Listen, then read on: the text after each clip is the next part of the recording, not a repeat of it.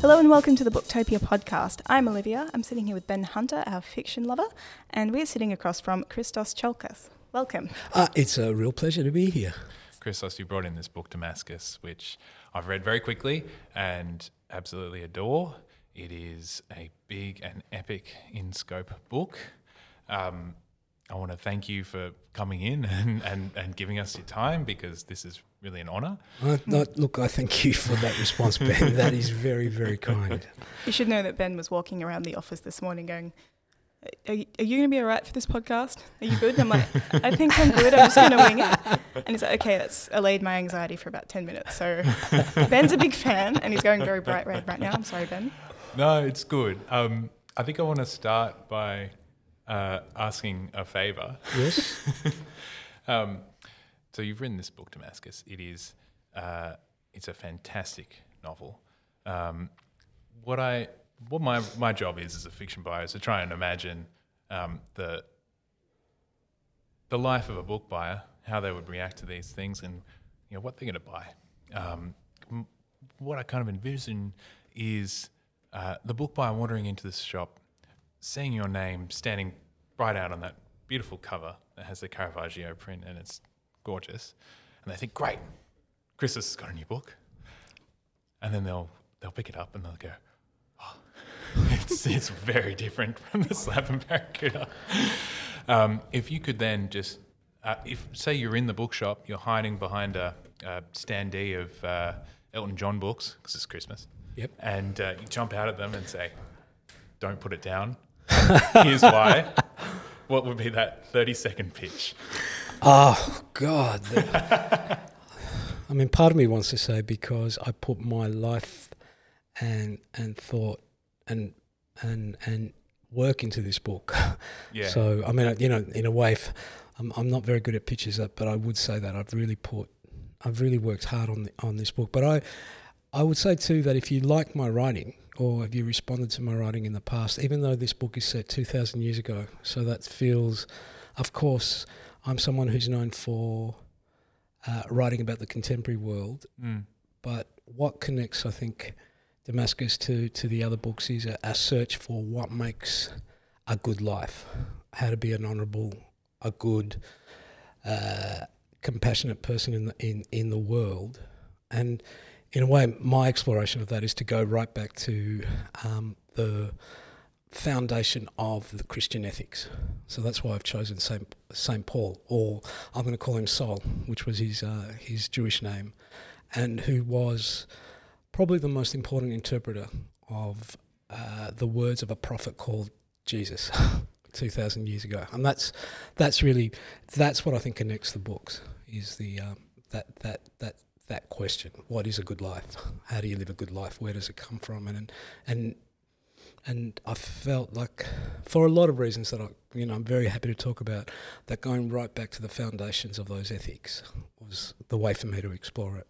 In that sense, it doesn't seem like such a big jump from the Slap to Damascus. Yeah. And, any potential reader picking up this book and going, oh, it's about the founding of the events surrounding the founding of the Christian church. Like, that religion and that movement and that organisation, I guess, has been responsible for so much of the way that we think and deal with issues like compassion and justice, as you say. So it's not as big a jump as we would think. Yeah, I mean, look, it took. I think I need to express something about my own history in relationship to that church and to those ideas.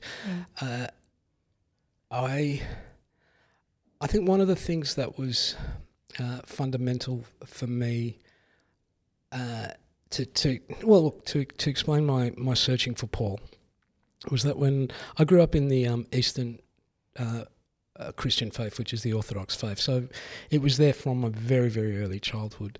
But then when I was an adolescent, what I did for the first time is started dipping into theology and starting reading biblical texts. And also I was hungry and I was searching for a way of understanding my place in the world, and I also was coming to grips with my own sexuality. So back then, as an adolescent, I think I couldn't I couldn't go beyond the prohibitions around homosexuality that are,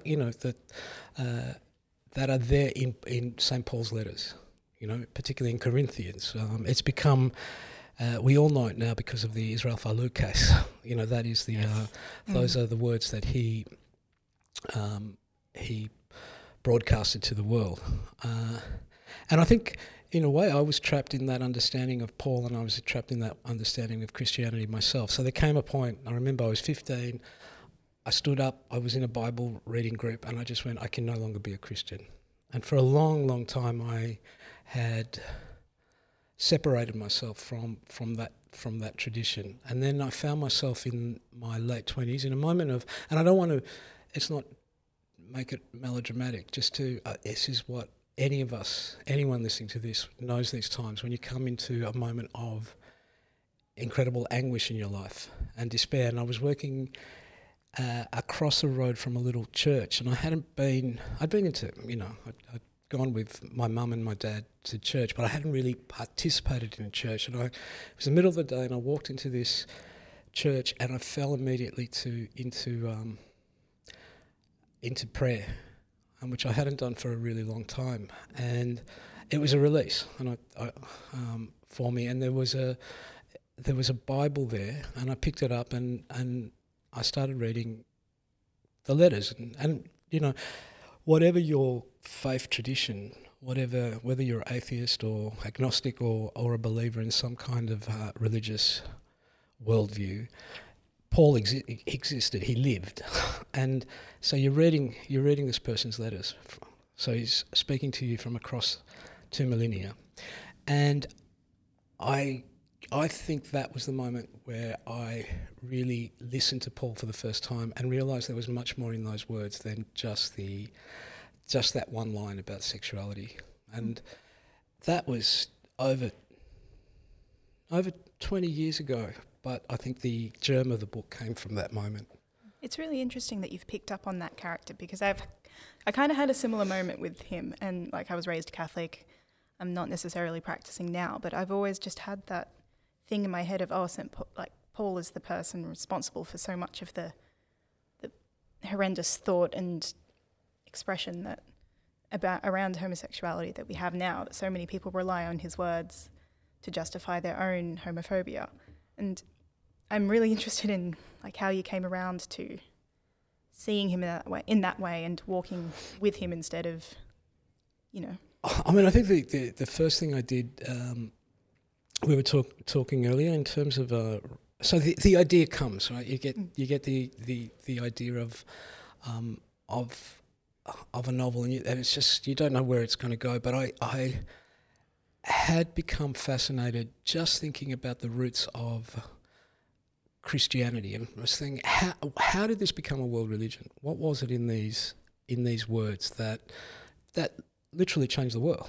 And we have the words there. So a little bit like we have the Quran, if you're from the Muslim faith tradition, they're there. Those words, what was it in those words that moved people, that challenged people, that made people drop their lives, their families, their kin to follow them? And so I spent a year, I told myself, Christos, you're not going to lift a pen, you're not going to write anything, you're just going to read. And I made a decision to only read texts written between, it was 450, I'm going to be really precise, 450 BC to 300 AD. Or I was going to read theology or history or philosophy that was about that period. And I was, of course, going to read the Bible, both the Jewish and the Christian holy books. And in disappearing into that reading, I just kind of got liberated from the 21st century in a way. And I could come back to Paul without having to think about that history of the 2,000 years of the institutionalized church. I just went right back to the roots. And what was it in these words that are so powerful? And they became powerful for me again. And I think that's, the most illuminating moment was realizing that you can immerse yourself in the Bible, and there may be 2 or 3 lines about sexuality. Particularly in the New Testament, it is about justice. It is about what we owe to the neighbour, what we owe to the stranger. And I think that one of the awful corruptions of these teachings is that that's largely those words are forgotten, and we concentrate on the very, very small sections. Jesus didn't write a thing about sexuality. He didn't preach a thing about sexuality. He preached about loving thy neighbour. He preached about what you owe to the stranger sitting alongside you. And though I had disappeared into the ancient world, of course those words resonated with what was happening in our world at the moment. There's no accident that I made a decision to call the book Damascus. Yeah. And in one sense, it's the Damascus moment of the road, the Paul's road to Damascus moment. That gives it its title, but also kind of an echo, a call across time to what is happening with the refugee and the stranger now in the 21st century. You're diving deep into the letters of Paul and the biblical text, but you're also looking at the non-canonical and Gnostic texts as well. Tell us about that. That was one of the, in terms of the research period, that was, because I thought that I was very much, I thought I was decently read. And I'd heard about the Apocrypha, and I'd read bits and pieces of the Apocrypha, but in doing the research, and I realised that there, in the early church, there was a whole range of writings that became heretical. Once there was the Council of Nicaea, and to explain to listeners who, because I've been so lost in this world. So what happened was the Roman world became Christian in the 4th century of the Common Era. The first Christian emperor was Constantine, and there was a council call of all the bishops across the Eastern Mediterranean to say what were the canonical, what were the correct books and Gospels of the Christian religion. And the Gospels we know now were those that were approved. But what got lost to history for a really long time were other versions of Christianity. And one of the other versions was the Gospel of Thomas that was rediscovered in the middle 20th century in Egypt by a shepherd. And these books had been they'd been placed in a monastery. They had become heretical, and some, I would love to tell that story one day. Some monk had secreted them away, and they include those early Christian texts, but they also include early Greek philosophy as well that we had thought disappeared. And in the Gospel of Thomas, you find a version of Jesus' teachings that doesn't include the resurrection.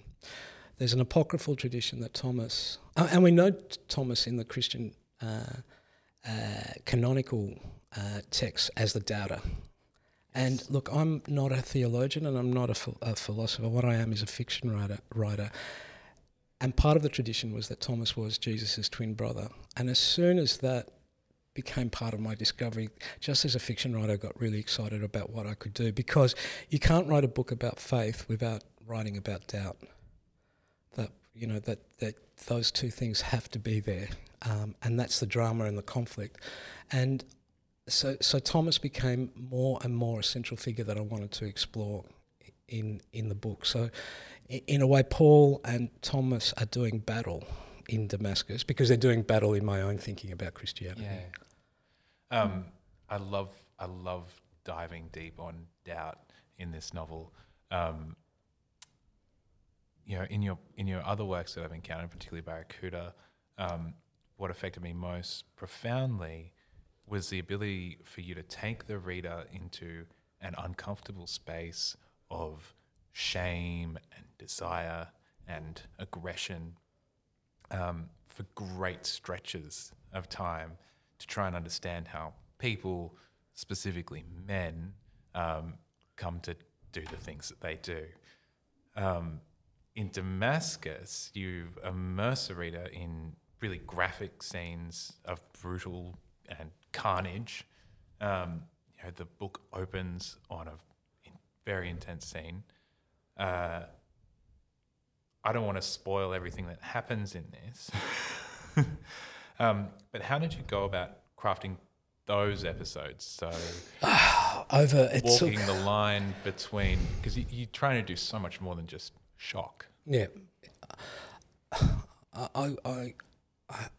I think very, very strongly about this book that it is heretical because it isn't the Christian story as we know it, but I don't think it's blasphemous. I do think I'm really sincere. I really want to... that comes across. To be clear about that in what I'm doing. I want to... I think we can talk about it. The opening scene the opening chapter begins with a stoning of a young woman, and that really it took a lot of redrafting to get this book right, but that opening scene was there right from the beginning. It's a lot of work to get it to where it is now, but in a way that was, and we'll keep talking about this because it's really important to me. The first time that Christianity made any sense, apart from kind of, when you're a little kid, just the supernatural elements, was sure. I had a teacher in primary school. I still remember her, Ms. Luneman. Apart from anything, she was the first teacher who asked us to call her Ms., not Miss, or Mrs. So she also brought feminism to me. But she told us the story that happens in the New Testament, where Jesus comes across a woman who is about to be stoned for adultery, and says, "If you are without sin, then raise your stone and hurl it to."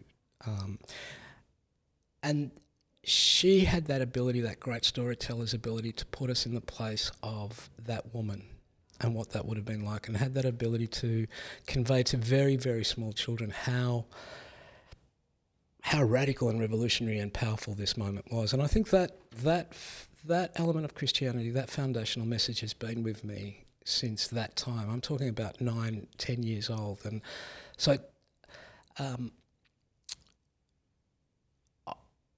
I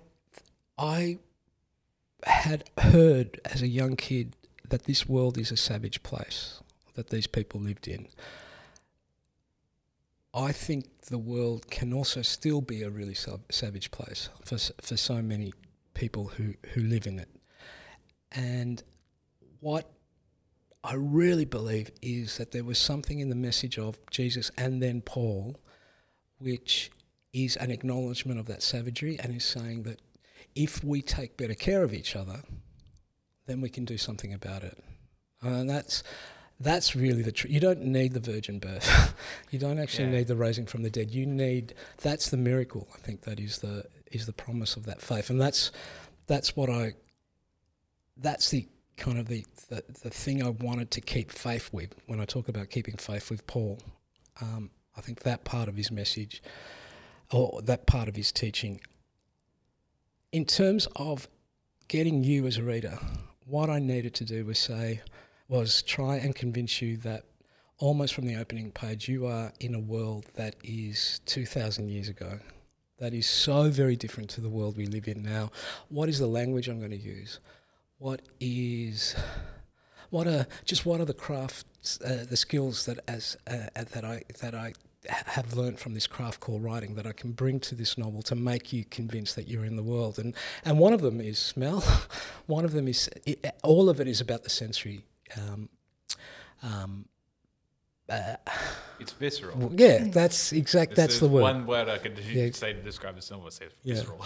And I did want to place you as a reader right in the middle of that world, so you felt that it was, that it was real, that you could smell it, you could touch it, you could hear it. Yeah.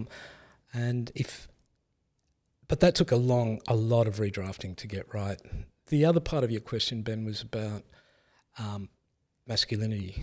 So one way of me, right. I mean, one of the moral questions at the heart of contemporary understandings of Christianity is the misogyny. I was writing this book when the Catholic Church was exploding around the sexual exploitation of children. The words that we have about the early church are all from men, but women were part of this of this early movement, and for some reason it did speak to women. as well. We know that from there is a Gospel of Mary Magdalene. We know that if you go into the history, it's been stolen from the institutional church has actually acted to erase this history over time. But women were part of this early church, and so I knew I needed to have a woman as one of the voices in the book. So there are there's Paul and Thomas, but there are other three voices that are about encounter with these early teachings.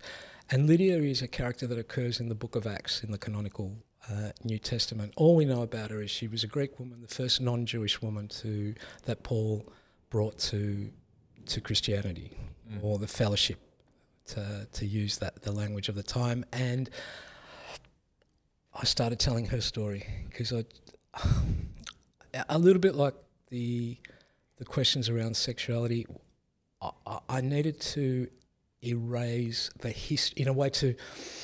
That's not right.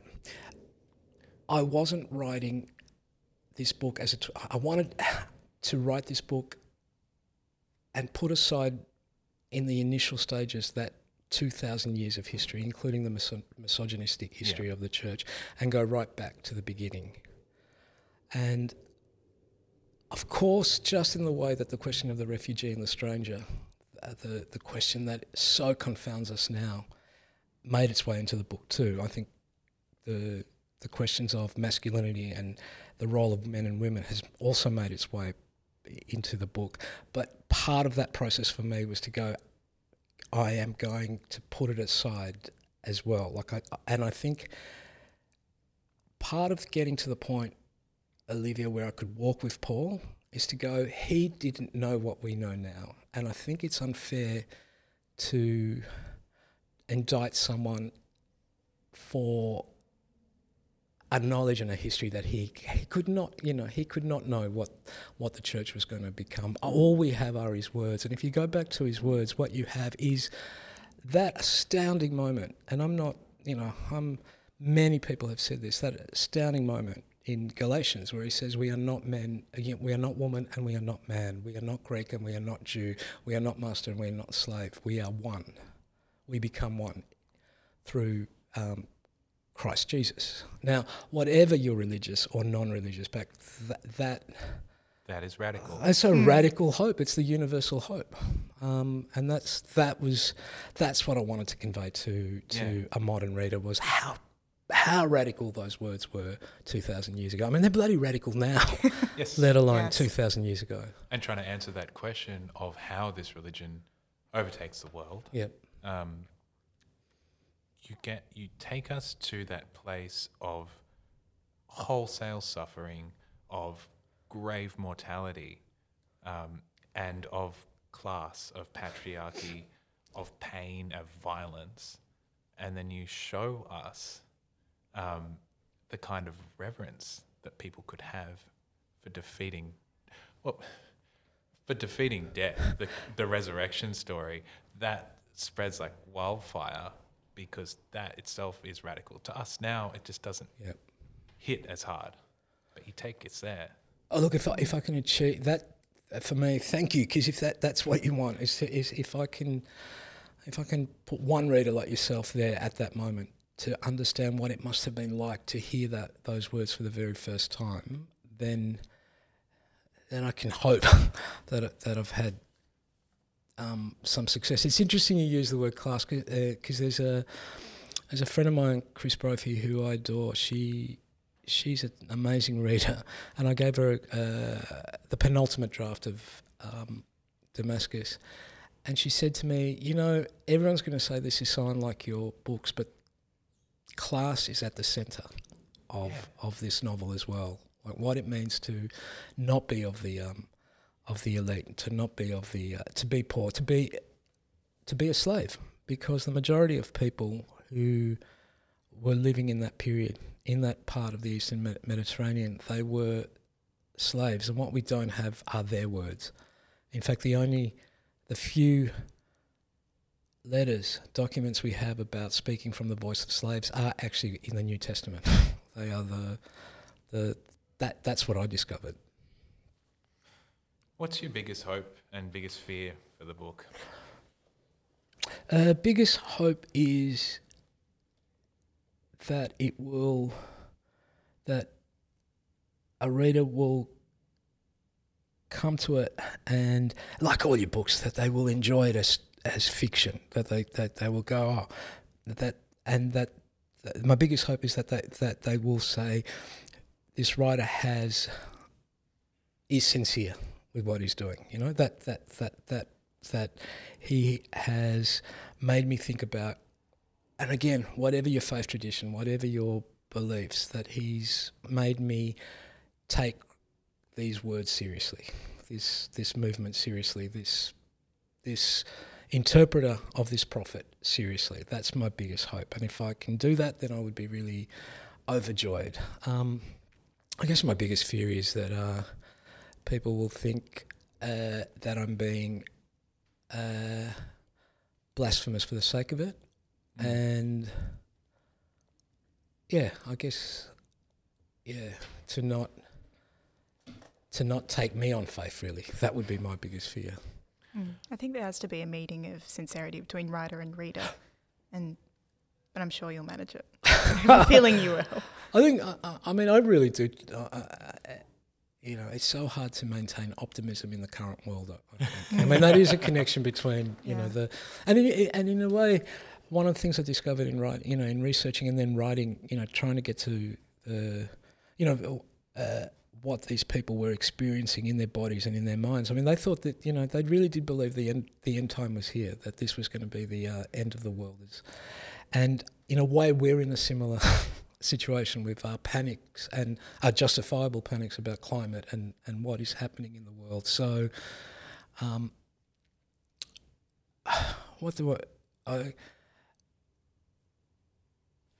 there's so much I want to say about this book, so I'm really cautious because I could go in so many tangents. You're going to go on and have so many conversations. Yeah. Because, look, the other connection, I'll be really upfront with you guys. Oh no, it's not even upfront. It's just I am a man who has emerged from the left. That's been, and that's still something I call myself.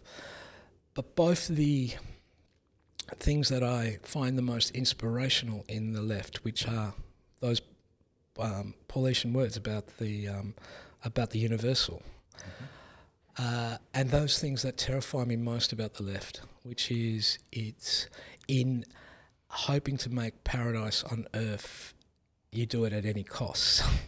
You don't think about the suffering that aspiration can lead to.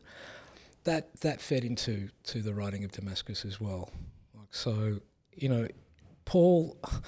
Okay, another thing that I would want from a reader is to actually, again, regardless of whatever your own spiritual or non-spiritual beliefs are, to actually realise that these ethics are still fundamental to how we live in the world now, like that we're still being challenged by them. I think that's very important too. We are out of time. Yeah. Sorry about that. This has been a really good chat, and there's so much more to say. I think this is a book you're going to be just talking about for the rest of your career. Yeah. It's huge. Thank you, my friends. Okay. Wish me luck. You don't we certainly will. Actually, my mum's scared that I'll get excommunicated, but I don't think that's. I think you've got a wider community that's willing to embrace you if that does It would be great for PR. It will be great. Not so good for my mum. And for everyone listening at home, you can order your copy of Damascus by Christos Tsiolkas from Booktopia. Thanks for listening. Thanks for listening to the Booktopia podcast. Don't forget to subscribe to us on SoundCloud and iTunes. And if your eyeballs need a workout, check us out on YouTube at Booktopia TV. And don't forget, for all books featured on this episode and all episodes of the Booktopia podcast, head to Booktopia, Australia's local bookstore, at www.booktopia.com.au. Thanks for listening.